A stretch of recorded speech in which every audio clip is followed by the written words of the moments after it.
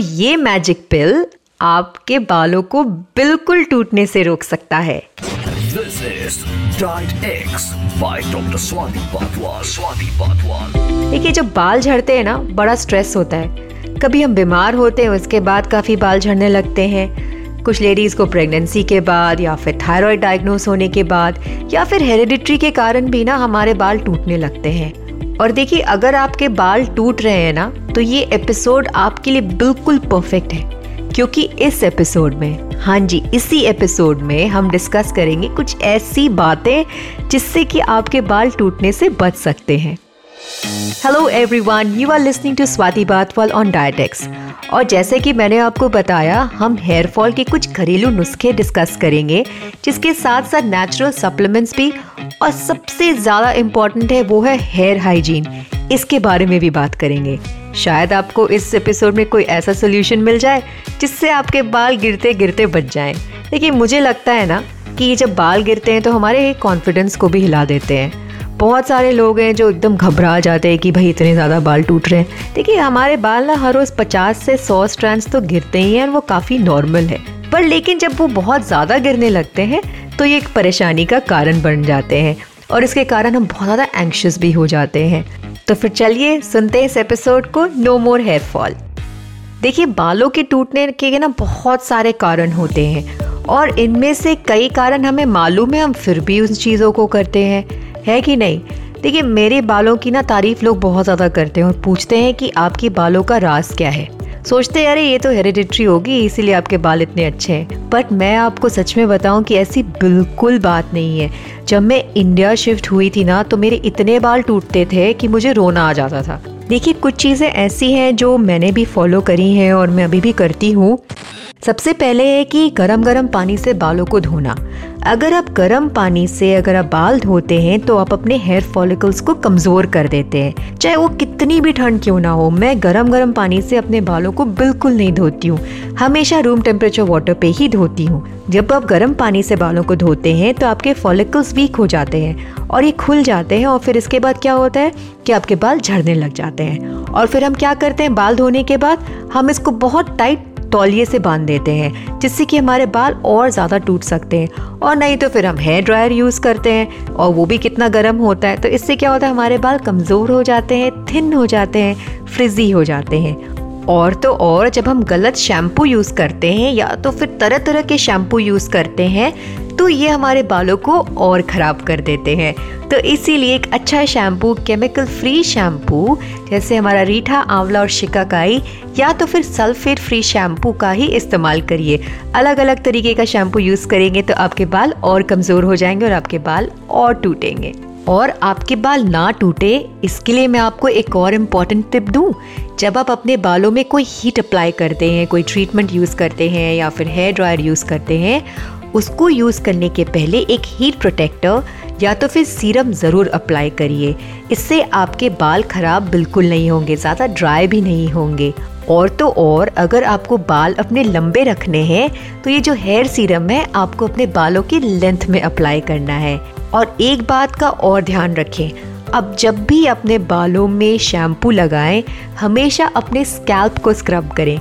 आपको अपने स्कैल्प को क्लीन करना ज़्यादा ज़रूरी है। स्कैल्प में शैम्पू लगाने से या अच्छे से मसाज करने से इसका ब्लड सर्कुलेशन बढ़ता है, और साथ ही साथ में आपके स्कैल्प भी क्लीन होते हैं, डैंड्रफ भी नहीं होता है। पोर्स क्लीन होने के कारण आपका हेयर फॉल भी नहीं होगा। तो इसलिए हमेशा याद रखें, जब भी आप शैम्पू करें अपने स्कैल्प में ज़्यादा करें और अपने लेंथ में ज़्यादा शैम्पू ना इस्तेमाल करें। और जब भी आप शैम्पू करते हैं उसके बाद एक अच्छा सा कंडीशनर और हेयर सीरम ज़रूर लगाइए। देखिए, हेयर शैम्पू और कंडीशनिंग के बारे में तो आपको मैंने बता दिया, बट गर्ल्स के लिए एक स्पेशल सजेशन है।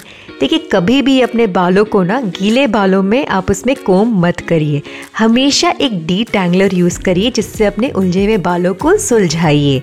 कभी भी इसको गीले बालों पे चोटी बिल्कुल मत बनाइए, इससे आपके बाल और टूटेंगे। हमेशा अपने बालों में ना आप हेयर सीरम ज़रूर लगा के रखिएगा। बस 1 से 2 ड्रॉप चाहिए होता है और आपको सिर्फ आपके लेंथ में लगाना है। देखिए, मैं तो पर्सनली मोरक्कन ऑयल का कोई सीरम यूज़ करती हूँ, पर आप चाहे तो आप कोई ओलाप्लेक्स का भी हेयर सीरम यूज़ कर सकते हैं। ये आपके बालों को बहुत स्ट्रॉन्ग रखता है। देखिए, आपको ना सिर्फ हफ्ते में 2 से 3 बार शैम्पू करना है। आपको बहुत ज़्यादा शैम्पू नहीं यूज़ करना है। हमेशा एक सल्फेट फ्री शैम्पू यूज़ करना है, उसके बाद एक कंडीशनर अप्लाई करना है और हफ्ते में 1 बार हेयर हाइजीन मेंटेन करने के लिए नारियल के तेल से मसाज या तो फिर बादाम के तेल से मसाज ज़रूर करना है। देखिए, तेल से मुझे याद आया कि मेरी एक पर्सनल हेयर ऑयल की रेसिपी है जिसको मैं आपसे शेयर करती हूँ। मैं इसमें क्या करती हूँ कि 1 कप नारियल का तेल लेती हूँ, कम हीट में इसमें थोड़े से करी पत्ते डालती हूँ और 3 से 4 आंवले। इसके बाद मैं इसको उबाल लेती हूँ। जब भी तेल ठंडा हो जाता है, इसको एक अच्छे से एयरटाइट कंटेनर जार में रख लेती हूँ और इसी से हफ्ते में 1 दिन अपने स्कैल्प में मालिश करती हूँ। इससे क्या होता है, इससे आपके बालों में ब्लड सर्कुलेशन बढ़ता है, डैंड्रफ भी दूर होता है और साथ ही साथ में आपके बाल काले रहते हैं और लंबे भी रहते हैं और घने भी। तो देखिए, ये तो रही बात hair growth and hair care के बारे में। अब जानते हैं कि ऐसे कौन से न्यूट्रिएंट्स हैं जो कि हमारे बालों के लिए बहुत ज़रूरतमंद होते हैं। आप यही सोच रहे होंगे ना कि यार कोविड के बाद ना बहुत बुरा हुआ है, बाल काफ़ी झड़ गए हैं। तो चलिए अब आपको मैं इसका भी सोल्यूशन दे दूं। तो अब मैं आपको बताऊंगी कि ऐसे कौन से ऐसे न्यूट्रिएंट्स हैं और ऐसी कौन सी बीमारियां हैं जिससे हमारे बाल टूट सकते हैं और इसे फिक्स करने के लिए हमें क्या करना होगा। देखिए, सबसे पहले बात करते हैं कोविड इन्फेक्शन की या फिर कोई भी वायरल इन्फेक्शन होने के कारण ना कुछ न्यूट्रिएंट्स हमारे शरीर से डिप्लीट हो जाते हैं। आयरन डेफिशिएंसी भी हो सकती है जिसके कारण बाल टूटते हैं, फॉलिक एसिड की कमी से भी और विटामिन B12 की कमी से भी हमारे बाल टूटते हैं। पर इसके साथ साथ हमारे पेट के जो अच्छे बैक्टीरिया हैं, जो गट बैक्टीरिया है, उसकी डेफिशिएंसी के कारण भी हमारे बाल टूटते हैं। कुछ विटामिन जैसे vitamin B6, vitamin C, vitamin D and omega 3 की कमी से भी हमारे बाल टूटते हैं। पर ये बहुत ज़रूरी है ये जानना कि आपको किस न्यूट्रिएंट की कमी है और अगर उस न्यूट्रिएंट की कमी है तो उसका प्लीज़ आप सप्लीमेंट लीजिए। देखिए, बायोटिन एक बहुत कॉमन सप्लीमेंट है जो हेयर फॉल रुकने से बचाता है, तो आप बायोटिन ले सकते हैं। और एक बात का याद रखिए, जब हम खराब तेल यूज़ करते हैं ये हमारे पेट के अच्छे बैक्टीरिया को मार देता है।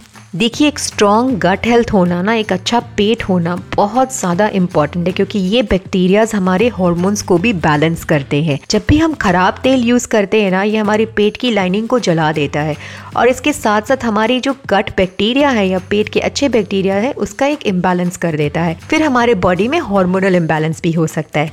इसलिए सही तेल का इस्तेमाल करिए, सही न्यूट्रिएंट्स का इस्तेमाल करिए, फ्रेश फ्रूट्स एंड वेजिटेबल्स खाइए और अगर आपको कोई भी डेफिशिएंसी हो आप उसका सप्लीमेंट ज़रूर लीजिए।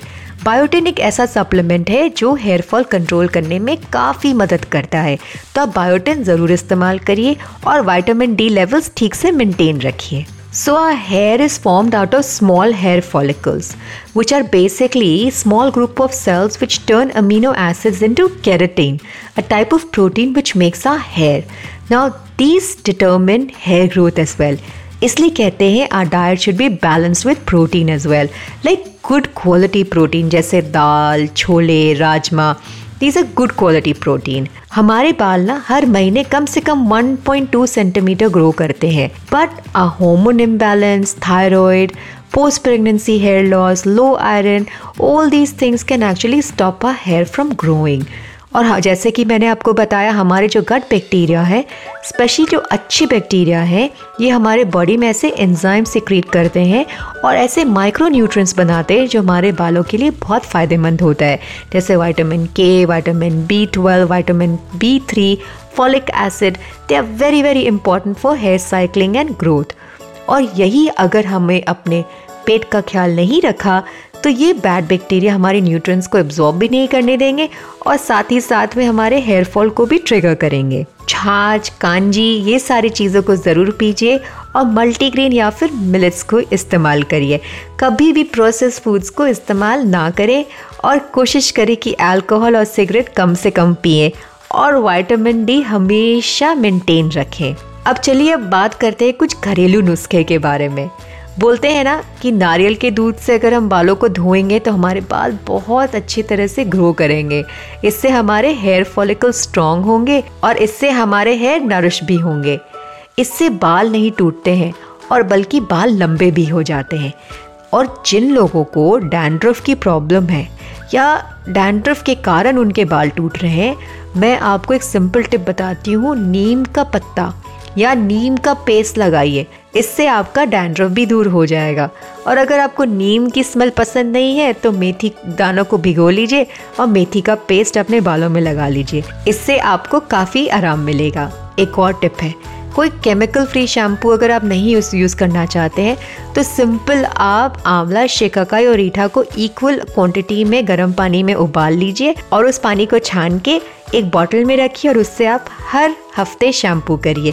इससे आपके बाल काफ़ी स्ट्रॉन्ग रहेंगे। और मैं आपको बिल्कुल सस्ता, घरेलू और टिकाऊ टिप दूँ, वो है प्याज का रस। प्याज में सल्फर होता है जिससे कोलाजन प्रोडक्शन ज़्यादा होता है, which will promote your hair growth.